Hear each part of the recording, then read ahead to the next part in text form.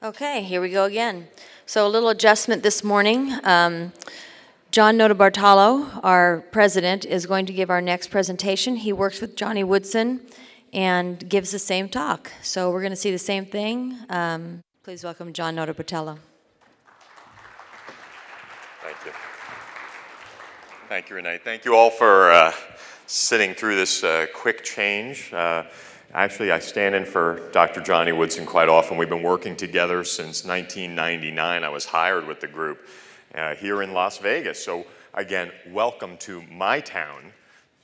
This is the happiest place on earth if you're over the age of 21. So we're going to speaking of, we're going to talk about genital dermatology. Or, oh, by the way, because this is always the add-on. It's never the reason why the patient comes in to speak to you, is it? I did this presentation for the California Academy of PAs last year, and I had a different subtitle on it. There, just to give you an idea, we called it then the funk on your junk. So there are many jokes we can make about genital dermatology, but these are the patients that come in and they are so worked up. They are worried. I got this thing. You got to look at it. So you look at it. So let's talk about it. There we go. Okay. Disclosure statement. I speak for Valiant. I speak for Leo. I also speak for Janssen. That's not up there. So this was my, my boss's slide. And we're probably not going to cover many of those drugs in this lecture. So we're going to talk about the relevant physiology, what makes this area more unique. We're going to talk about some of the common problems and some of the uncommon things, and of course, the emergencies, the things that when it walks into your office and you see it, you say, we're going to get you an ambulance and get you on out of here. So the stuff that really needs to be seen by someone else. So, genital skin. What do we consider genital skin? Well, we're looking at the genitalia, penis, vulva, outer anus, and perianal perineum, buttocks, and also the upper thighs. Anything that is covered by a pair of running shorts. Well, depends on who's running. And why is this skin different? Why do we consider it differently? It's very responsive to adrenal and gonadal stimulation. It's also very, very steroid responsive. It's thinner, more sensitive, and because of that area, the heavy occlusion of that area, it may make it harder to make a diagnosis. You're going to look at it and see something that you've seen 100 times before present differently, and we're going to see a few of those. Right? So always start with a strong differential. This is the place to remember those zebras. This is the stuff that, you know, you remember from school. This is a good place to remember it or to look it up. And always get a fungal culture or a KOH. You know, cultures never really work out well. I get false negatives more than 50% of the time. And not all genital rashes are fungal, although most primaries will treat it that way. Don't you love that betamethasone ketoconazole combination that every one of these patients comes in on? I've been using this for 3 months. It's not getting any better. Okay, thanks. Let's stop that. And when it doesn't work out the way that you think from what you diagnosed, make a hole. Take a biopsy. Okay? So we're going to start out with this is a little dusky. Got a little bit of raised border on it. I don't know how good my laser is here. Not very, apparently. There we go. So we got a little bit of raised border, a little bit of scale. Presentation all through the genital area. Just as a clue, we would actually, if you shine a Woods lamp on this, it may turn an interesting color. We also have some flake and scale prevalent here on the buttocks. And we're starting off with tinea because, well, although not everything is fungal, sometimes some things are. So, because fungus is fungal. We do see it. We do see it quite a bit, and we always see it treated differently by our primary. How do we know it's a fungus? It's going to itch First and foremost, these patients are going to say, this itch drives me crazy. All right, it's going to be salmon colored or hyperpigmented. We're going to have some of that, that purplish blue sometimes and darker hued skins. We're going to see that duskier color.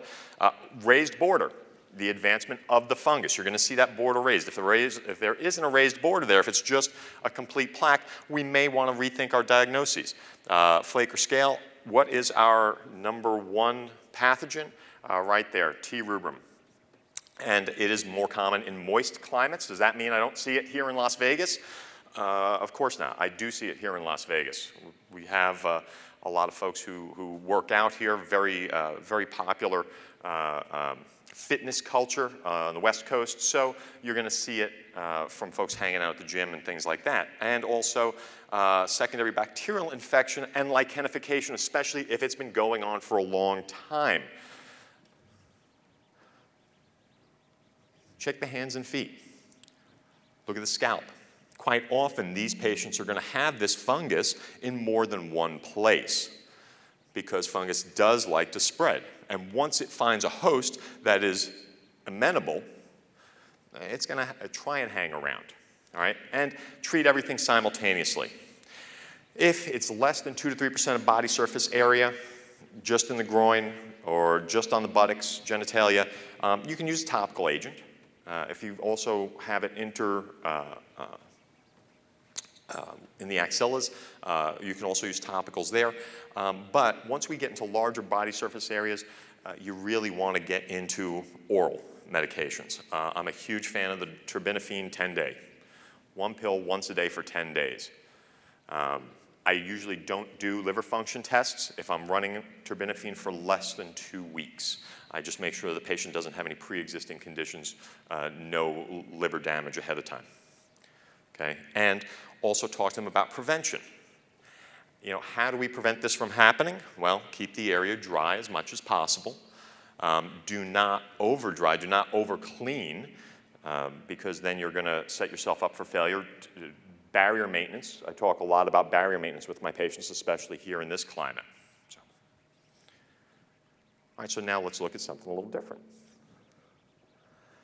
No raised border, all pretty much red throughout. Intertrigo. Well, what's the difference between fungus, tinea, and intertrigo? Well, you can have both occurring on the same patient. And sometimes intertrigo will lead to a fungal infection. Often you have the heavier patient or the elderly patient that comes in with the sagging skin folds and have intertrigo with the concomitant fungal infection.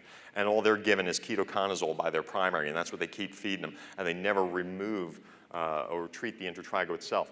That's going to be red and burning. Sometimes it's going to be pruritic, but the burn is the #1 thing that they're going to complain of.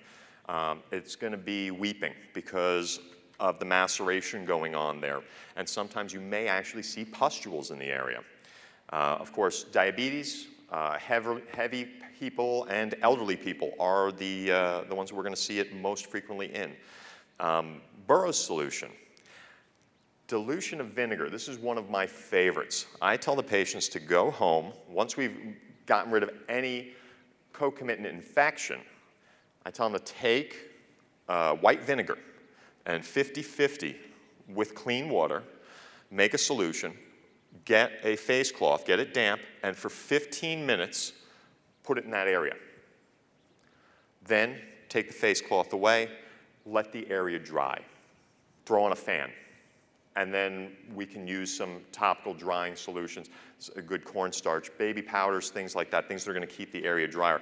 But that vinegar actually soothes the skin and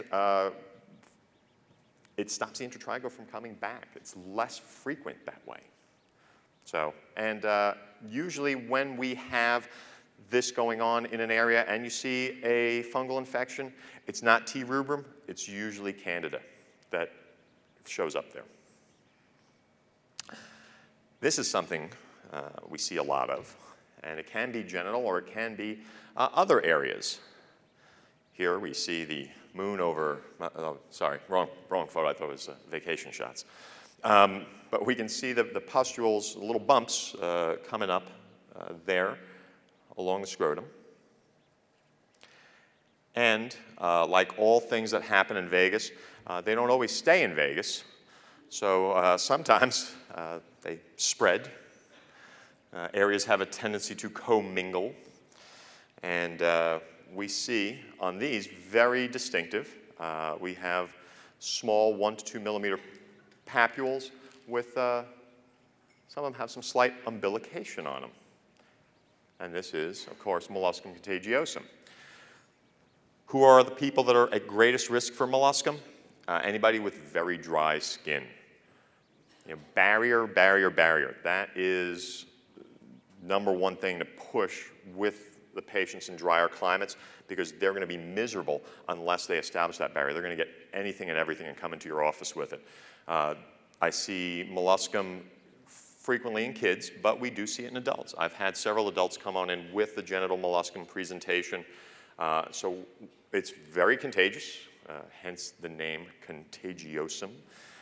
I like to, when I get kids who come in with this, usually not presenting in these areas, but I'd say it's like a Harry Potter curse. Somebody walked past you with a wand and said molluscum contagiosum, and you broke out with all these little things.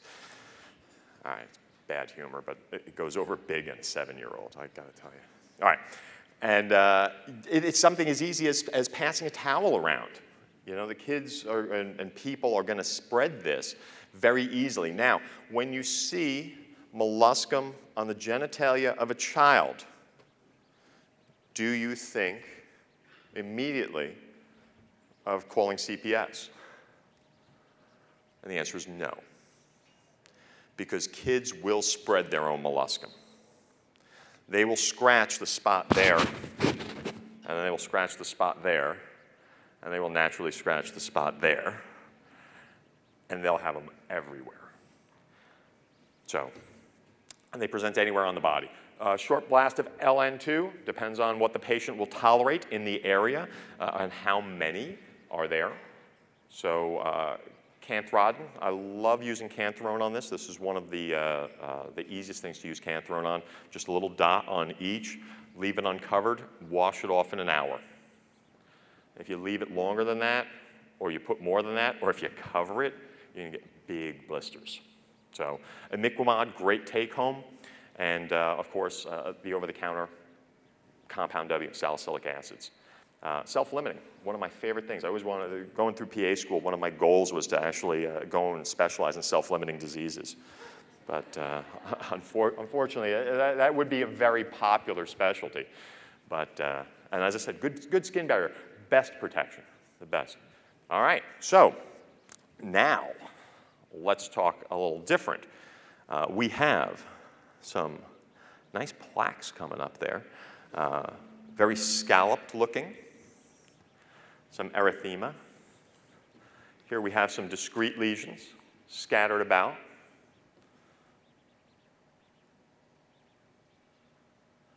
Of course, diffuse everywhere. And this is condyloma. Now, if you see condyloma on the genitalia of a child, yes, you call CPS, because that they don't spread by themselves. All right, let's talk about this. You can see one of them. You can see huge plaques of them. The patients will present in varying states. You can have contact primarily and still on genitalia and still get it anally without anal contact. So the virus will spread to that skin occasionally. And it is HPV. It can cause a squamous cell. I've had 2 patients who have had a history of HPV that have been treated who showed up 5 years later with squamous cells in the same exact sites. So be aware of that. Let the patients know that they have to take a look and they're at higher risk. I actually had one guy who came in, retired military guy, like me, but unlike me.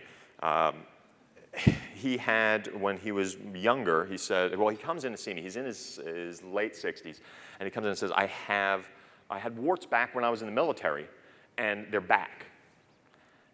And he drops his pants, and suprapubic is a 2.5 centimeter crusty plaque with this wildly erythematous base on it. And I looked at it and I'm like, that's not a wart. And of course it was a squamous cell carcinoma. This guy got a tummy tuck.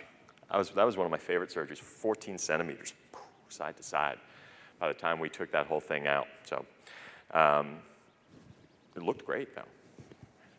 Anyway, almost like a C-section scar, that low. Anyway, but 65% transmission rate. So does it spread? Not always. Enough to make you worry though. And it can take up to 8 months. So again, what happens here doesn't always stay here. It can go home with you and show up at just the most unfortunate moments. They're never painful, and they only bleed if they're irritated. Now, sometimes they are very difficult to see. And, you know, as much as I like treating my patients, I don't want to get that close. So you can use an acetic acid solution, acetyl white. It'll light them up, make them a whole lot easier to visualize, a whole lot easier to treat. And how do you treat? Well, of course, something back when I was in the military, we used to call punitive medicine, LN2. Freeze them. Yeah, that'll cheat you. Podophyllin. Don't use a lot of that anymore. More often, I will send them home with imiquimod, and 3 times a week. Now with the new imiquimod dosing, the 2.5, you can actually use a QHS. You don't have to skip the every other night. So, and electrosurgical destruction. You can burn them off, but be aware that HPV does survive being cauterized, and it aerosolizes. So there have been cases of clinicians developing condyloma inside their mucosal surfaces, nose, mouth, eyelids. Not something I'd like to explain. So always wear a mask, and if you are going to treat that way. So here we have a solitary lesion, non-painful. Slightly eroded. Might have heard of it before. There's another one, just one. And by the way, it doesn't always show up as just one. It was great. I had a student with me, and the patient had 3 of them. And they were like, well, it can't be, because there's 3 of them. I was like, they didn't read the textbook. Primary syphilis. Making a resurgence in this country. Woohoo! Glad to hear something's making a comeback around here. Primary syphilis, we see it a lot, especially in somebody else who has other STDs. Always test. Infection with the spirochete. The chancre is the single painless indurated genital ulcer. As I said, atypical presentations can occur. You can see it in clusters. I have, and I'll tell you what, practicing in Las Vegas is a very interesting group. But anyway, regional lymphadenopathy, they are going to, since this is a true infection, it's going to go systemic, they are going to have lymph nodes up. So you're going to check the inguinal nodes and you're going to feel them. HIV increases the risk of complications, so it can progress much faster.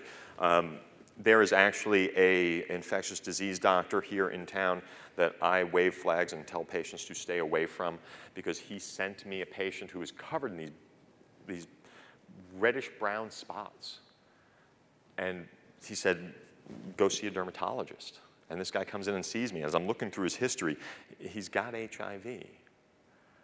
And I said, well, I'm going to biopsy this, but I'm also going to start you on doxycycline, 100 milligrams BID. I'm going to do that for a month. And I wrote a nasty letter to the ID. Why did you send me somebody with secondary syphilis? He doesn't get much business around here anymore. So we can treat a single shot. Give him penicillin. But how many people keep penicillin in their office? I don't. So Oral doxycycline, 100 milligrams BID for 21 days. Easy to treat. They just got to come in and be identified. You can do azithromycin, the 2-gram dose times 1. I just saw something out, and I'm sorry I didn't have a chance to update these slides. CDC is saying that there are, actually we're seeing syphilis that is resistant to that single dose regimen. So stay with the doxy. It's easy. All right. We have some spots all throughout.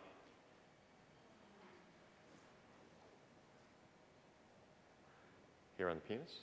Erosions, some raised pink areas, and HSV. 1 or 2, we know that those things have crossed. We used to traditionally say HSV1 oral, HSV2 genital. Things aren't quite that clear cut. First outbreak usually occurs shortly after inoculation, just like any other virus. And you may or may not have all of these systemic symptoms, but they usually do have some type of viral symptom that comes up. They're going to be sick, you know, and then all of a sudden, the rash comes up. And they show up as blisters the first time, and the first outbreak is usually the worst one that they will see. And you get to tell that patient that they have herpes. Now, what's the difference between true love and herpes? Herpes lasts forever. So, just kidding. I've been married 25 years. I have true love, so anyway. 25 years, 2 months. But the outbreaks that we will have later usually won't have all the viral that goes along with it. They'll just have the spots come up. And they'll be less painful, more weepy, and they are contagious. So, but you treat them with oral antivirals. Different ways to treat, depending upon which insurance plan they're on. We all know how we have to play that game.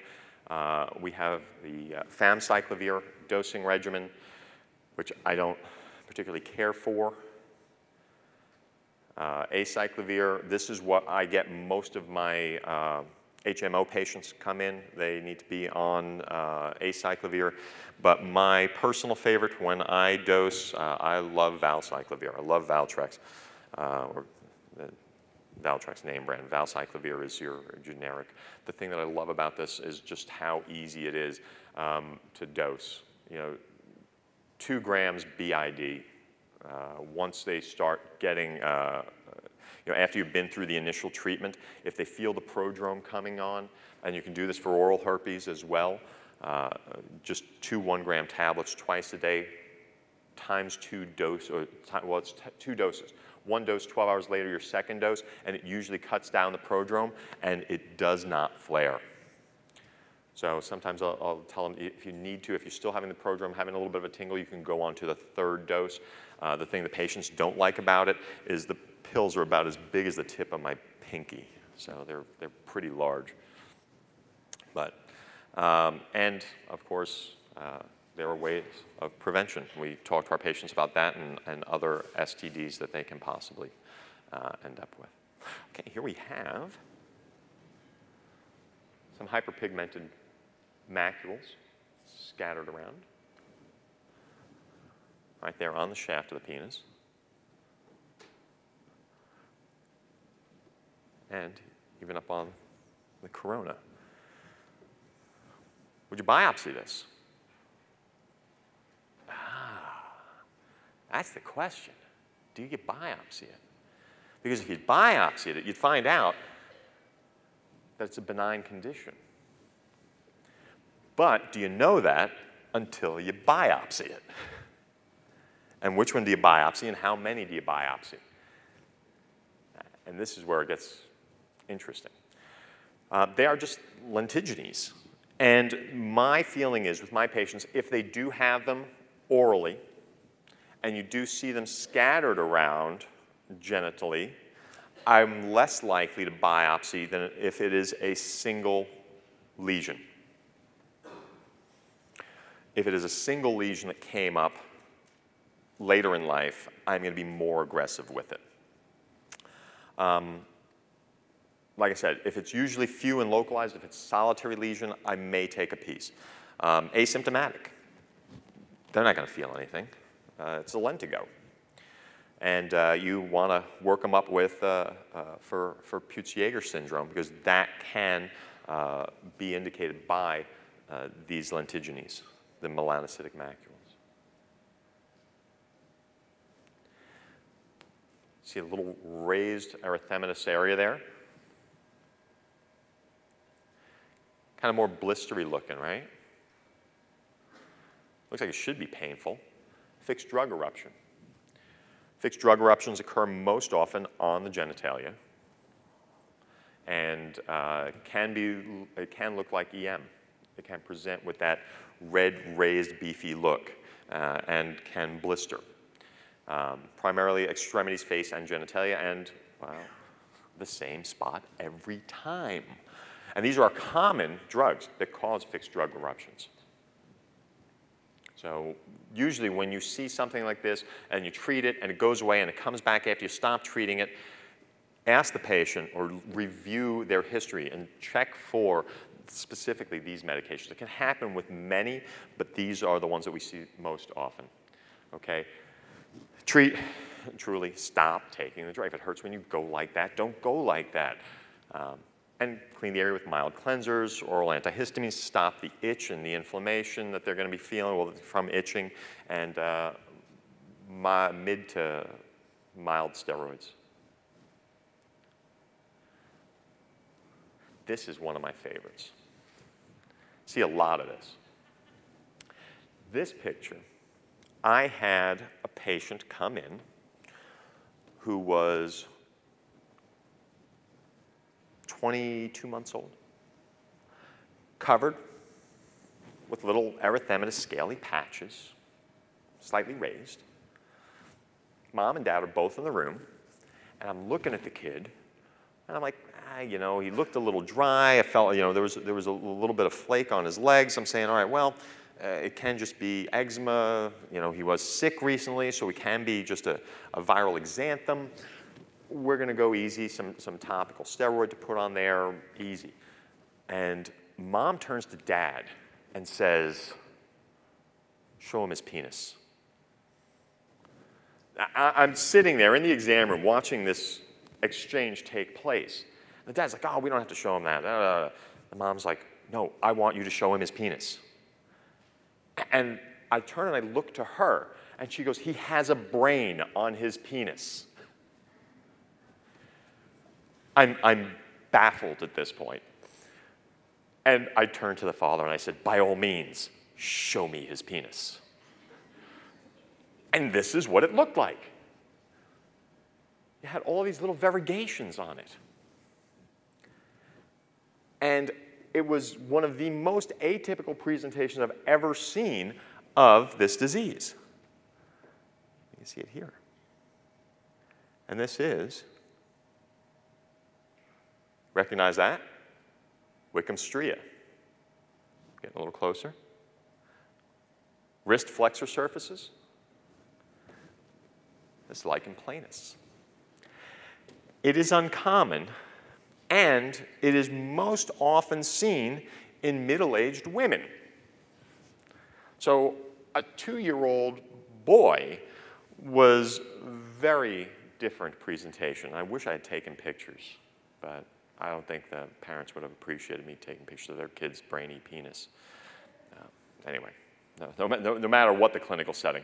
So, but what do we see? We see these polygon papules, and they're shiny, and they're going to be flat-topped. Sometimes there's going to be a little bit of flake. They're going to be pink, brown, or purple, depending upon actually the patient's underlying skin tone. We can see differences. The Wickham stria, always look in the mouth. Or actually, if you're looking at the genitalia, you can actually see it on the mucosal surfaces of the genitalia, those lacy white lines. It can be very erosive and painful. Vaginal, you're going to see desquamation, mucousy discharge, on penile, the papules, usually around the glands. And you can see, as we saw on that one slide, we'll go back a second here. You see the stria all over it.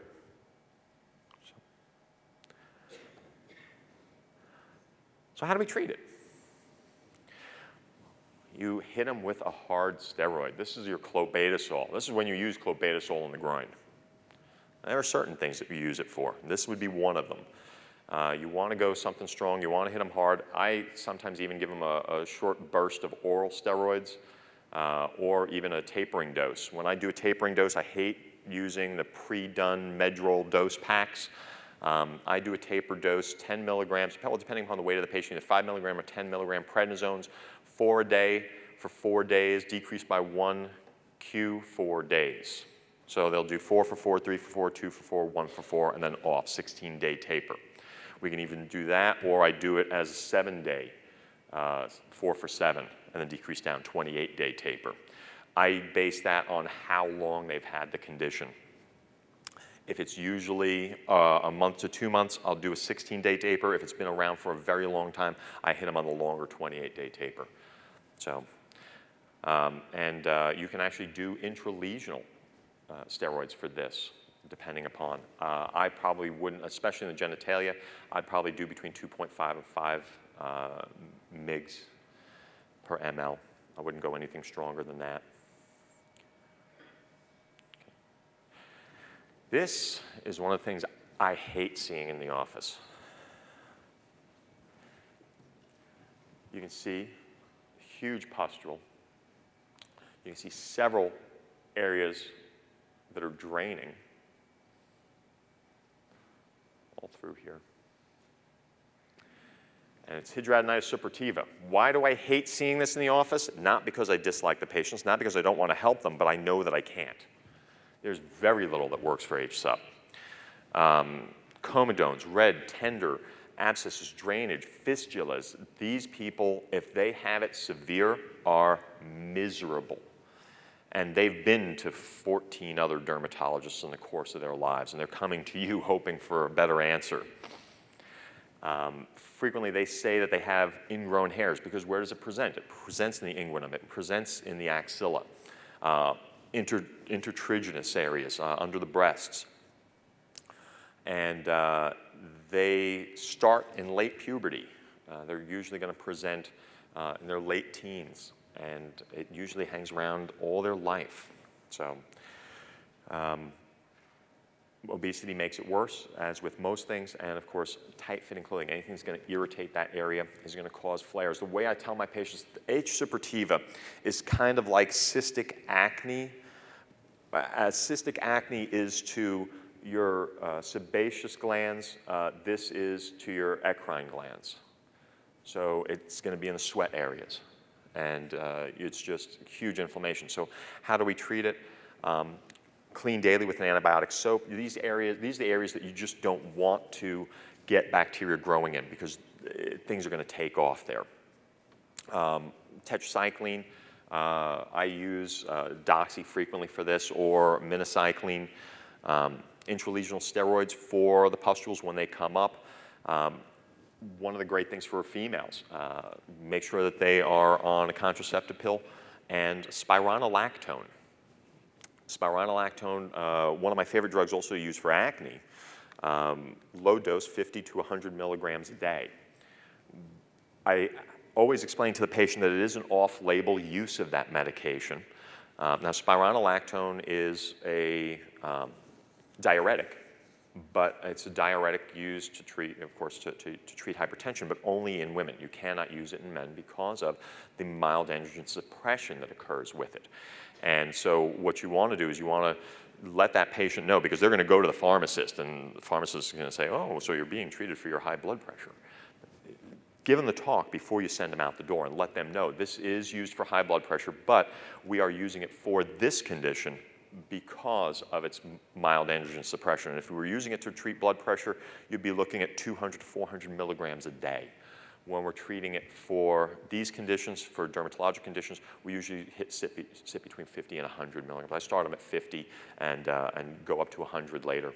So if it's mild to moderate, I've had some decent results with isotretinoin, doing the 6-month course. Sometimes I will even keep them on longer I've had one HSUP patient that I had on Accutane isotretinoin for almost 2 years. And they actually got some good clearing.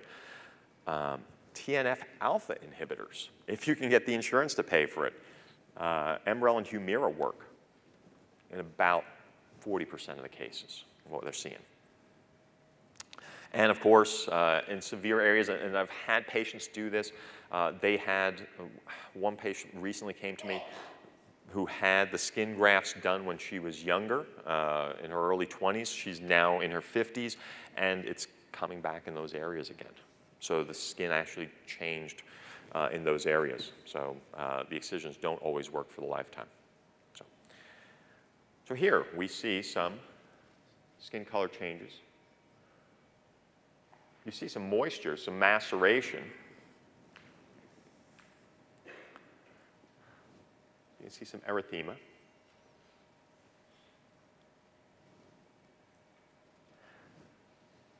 Looks kind of like intertrigo, huh? Lichen sclerosis. You're seeing the atrophy in that area. You can see in that last picture especially, we can see that there is atrophy and some hypopigmentation as the skin condenses down. Lichen sclerosis, women are more prone to it than men, and postmenopausal more likely. It may appear anywhere on the body, but we usually see it in the genitalia. And it's shiny and smooth because literally it is atrophying skin. So itching, discomfort, and they may come in complaining of painful intercourse, or they may have seen their OBGYN and they're sending them to you. So, and why? Idiopathic. They have pathology and we're idiots. We don't know why. So you biopsy. Make sure that is what you're looking at, especially if you're unsure and you don't want to just start treating. But usually if it's not in the genitalia, it's self-limiting. Why does it respond differently in the genitalia? I think it just has to do with the area being constantly irritated, kind of keeping anything that goes on there longer. You know, it tends to last longer. I tell patients anything that we treat in the genitalia, they really need to look at being a little more patient. You know, be patient, patience. It's going to take a little bit of time to get things cleared up down there. So, and how do we treat? Steroids, or tacrolimus, or pimecrolimus. I never pronounce that word correctly. It does not roll off the tongue. Hormones. Hormone supplements can help too. This looks kind of similar, just a different presentation. We see some erythema. No flake, no scale, kind of smooth skin. Now we're seeing a little bit of scale there and some inflammation. Psoriasis. Psoriasis looks very different in the genital region because you're not going to have as much scale buildup. It's going to stay moister there. And that's my favorite presentation, that first line up there. This fungal infection that I've had for years, and it just doesn't go away. It doesn't really spread, sits kind of right there, but it's always there. And it's going to be shiny.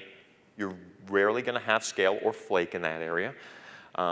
When you see this and you're thinking psoriasis, look in your typical psoriasis areas. You know, look at the elbows, look at the knees, check behind the ears and the scalp, and see what's there. Okay? Oh, jumped ahead. Okay, and of course, inverse psoriasis, difficult to treat, especially if it is limited to just that area. You can do tar preparations. Yeah, okay. How many people really use tar on their day-to-day practice? Yeah, it's kind of a last resort. I have a few patients that actually respond very well to it, the scalp preps. But other than that, it stains sheets, it stains clothes, it stains skin. They don't really want to use it too much. Normally with these patients, I look for a reason to get them worked up for a biologic. find other stuff that's co-committant, find other spots of psoriasis, because if they have it, we can get them on a biologic, and that will have a better chance of getting them clear. So, class 1, class 2 steroids, and of course, I have TNF alpha inhibitors on there, or the IL-12 and 23s. So here, that doesn't look pleasant. We've got some erythema all through the area.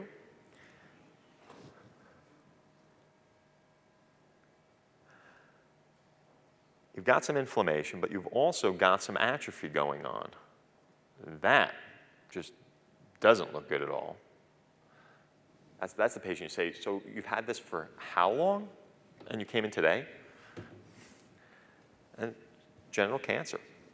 Yes, we do get cancers in the genitalia. We talked earlier that HPV can make us more susceptible to it. But they can be hyperpigmented, have almost a velvety appearance rather than smooth. And they're going to have this spot that just doesn't heal. It's the same complaint you see elsewhere, but recognize it when it's on the genitalia. Just because it's there doesn't make it different. So what do? You biopsy. And when you see at SCC, 90% of all vulvar cancers, again, we can trace a lot of that back to HPV, because it's not caused by sunlight in those areas in most cases. And you can look for extramammary Paget's disease in that area, and of course mycosis fungoides, quite often seen. So, and the Bohinoid papulosis, the isolated SCC in situ, we're seeing HPV related, and it looks exactly the same when we look at it under a microscope. So let's quick cover some genital dermatologic emergencies, and then we'll have a few minutes for questions, and we'll get you guys out on break. Penile strangulation. This guy is going to the ER. Now, there are various reasons why we see this happen.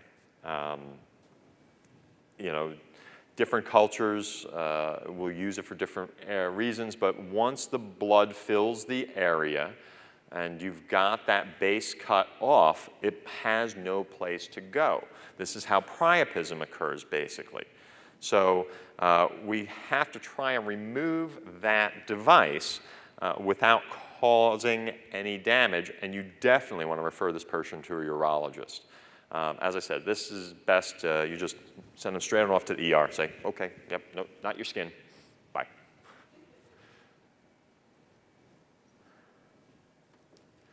That's a big hole. Fournier's gangrene. Remember, when we have co-committant infections, sometimes you can get some necrotizing fasciitis in that area. Secondary to trauma, malignancy, H. suppurativa. They are more predisposed to it. This is why we clean that area in H. sup patients with antibacterial soaps. Okay? Immunocompromised patients, always at a higher risk of this. Is it going to hurt? Yeah, a little. These patients are going to come to you barely able to walk. And again, you're going to get, what's the, when we get gangrene, Fournier's gas gangrene, what is the #1 sign? It crunches when you push on it.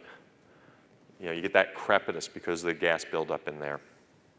And then it'll turn into the purulent discharge, obvious gangrene. So how do we treat these patients? Look for it. Even if you listen for the crepitus, that was an extreme case that I showed in the photo, but early on, it's just going to be some erythema and it's going to be some pain. And you're going to press and you're going to hear the crackle, you're going to have the pain, you're going to have the lymphadenopathy.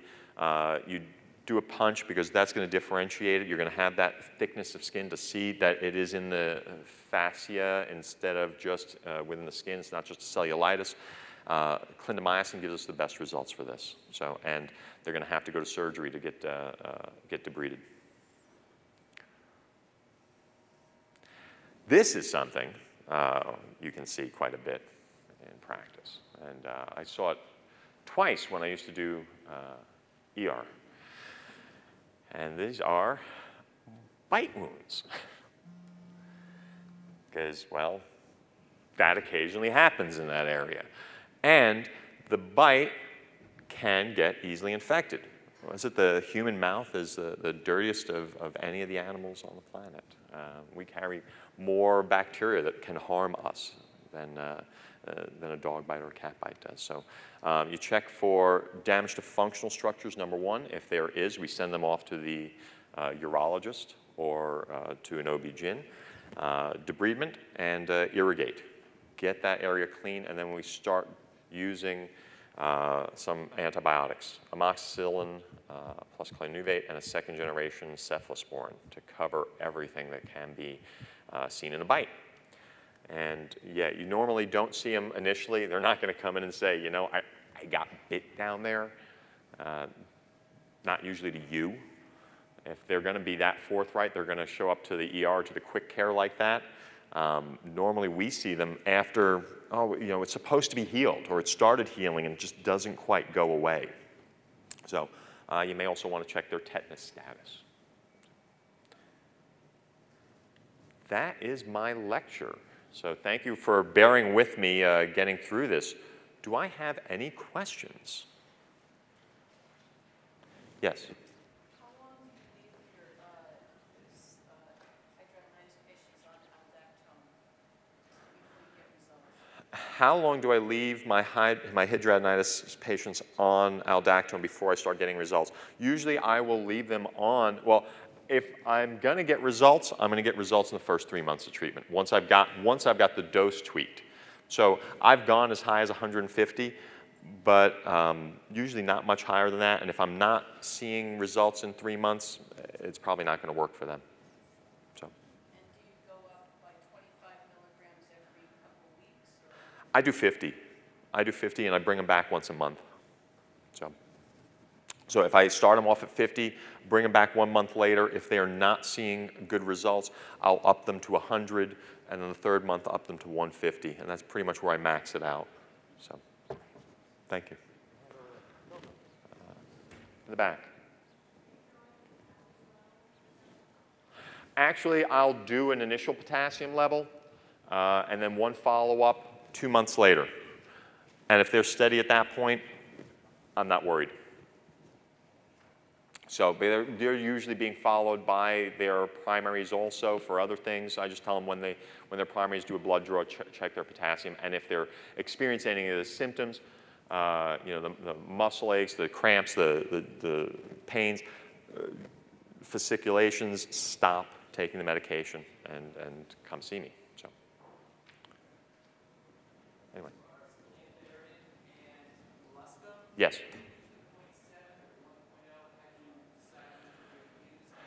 I actually only have 1.0 in the office. I don't use 0.7. I use the 1.0. I use when I put this on a molluscum, I use the stick end of a cotton-tipped applicator. Okay, I don't use the cotton end, I use just the stick end. So just a little tiny dab, and I tell them leave it on for an hour and then wash it off with soap and water. Yes? So you talked about HPV. Yes. What about HPV immunization? I've seen some small studies that talk about treatment. Okay.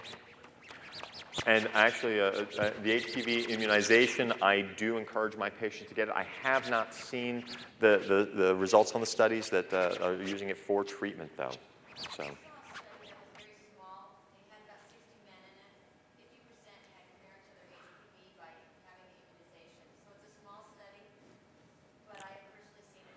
So 60, what Renee was saying is that she's seen a study where, and has seen it happen, where a man who was immunized with the HPV vaccine, well, the studies had 60% of the patients get clearance with the vaccine. So that is encouraging. I'd like to see it on a larger scale, though. So, yeah. Anyone else? All right, seeing none. Oh, I have one in the back.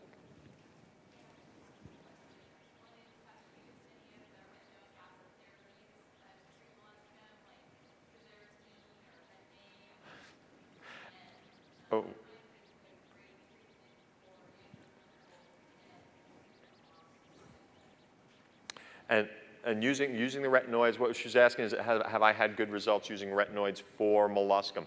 I actually have had some pretty good results using the topical retinoids for molluscum, but not in the genital area. If you put it on a genital, and I had a kid come in with that's what their pediatrician had started them on.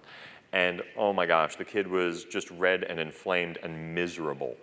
So his molluscum was gone, but he had this concomitant erythema. So.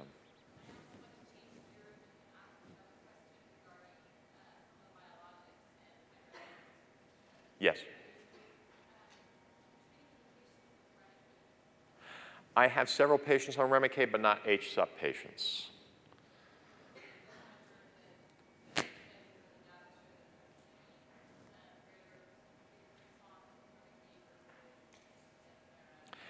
Yeah, and I don't think there's actually, there's a couple of small studies, mostly anecdotal evidence out there. I don't think that this is using the biologics, the TNF alpha inhibitors in particular to treat hidradenitis suppurativa. There's not anything big, there's no large-scale clinical study going on because it is such a uncommon disease presentation.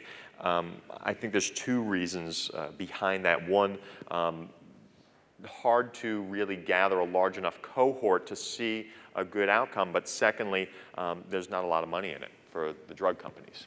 And unfortunately, when most of our research is driven by our drug company sponsors, they're going to look for profit. So, all right. Anyone else? Oh, sir.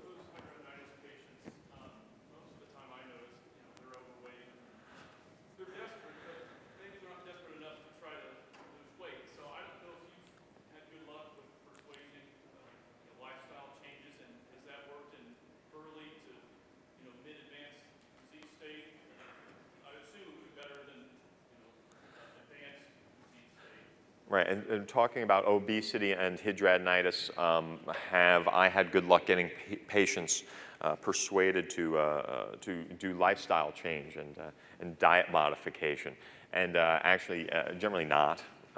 They have to be pretty far advanced because most of these patients, I mean, you know them. Now they have access to the internet, and they've been online, and they know that their weight, that their obesity is a strong contributor. So if they thought that that was going to change them, sometimes, I always bring it up. I always make mention of that. You do realize that your weight is contributing to the problem. And I do that with psoriasis patients as well. So, I make them aware of that. But the patient usually would take the initiative before they come on in. This is my feeling on it. But I don't hesitate to bring it up and make sure that they are aware of that this is, in order to treat this disease best, they may have to make several changes, not just, I have no magic wand or magic pill, yeah. All right, thank you. One more comment, intertrigo, there's a medication called Vitone cream, it doesn't have name brand anymore, because I have phenol hydrocodone. You put it on twice a day, it's gone. Patients love it. Well, excellent. Did everybody get that? Vitone cream for intertrigo. BID dosing, it is a non-branded now. Non-branded is a generic. Was it? It's iodoquinol hydrocortisone. So, all right. Well, thank you all for your attention.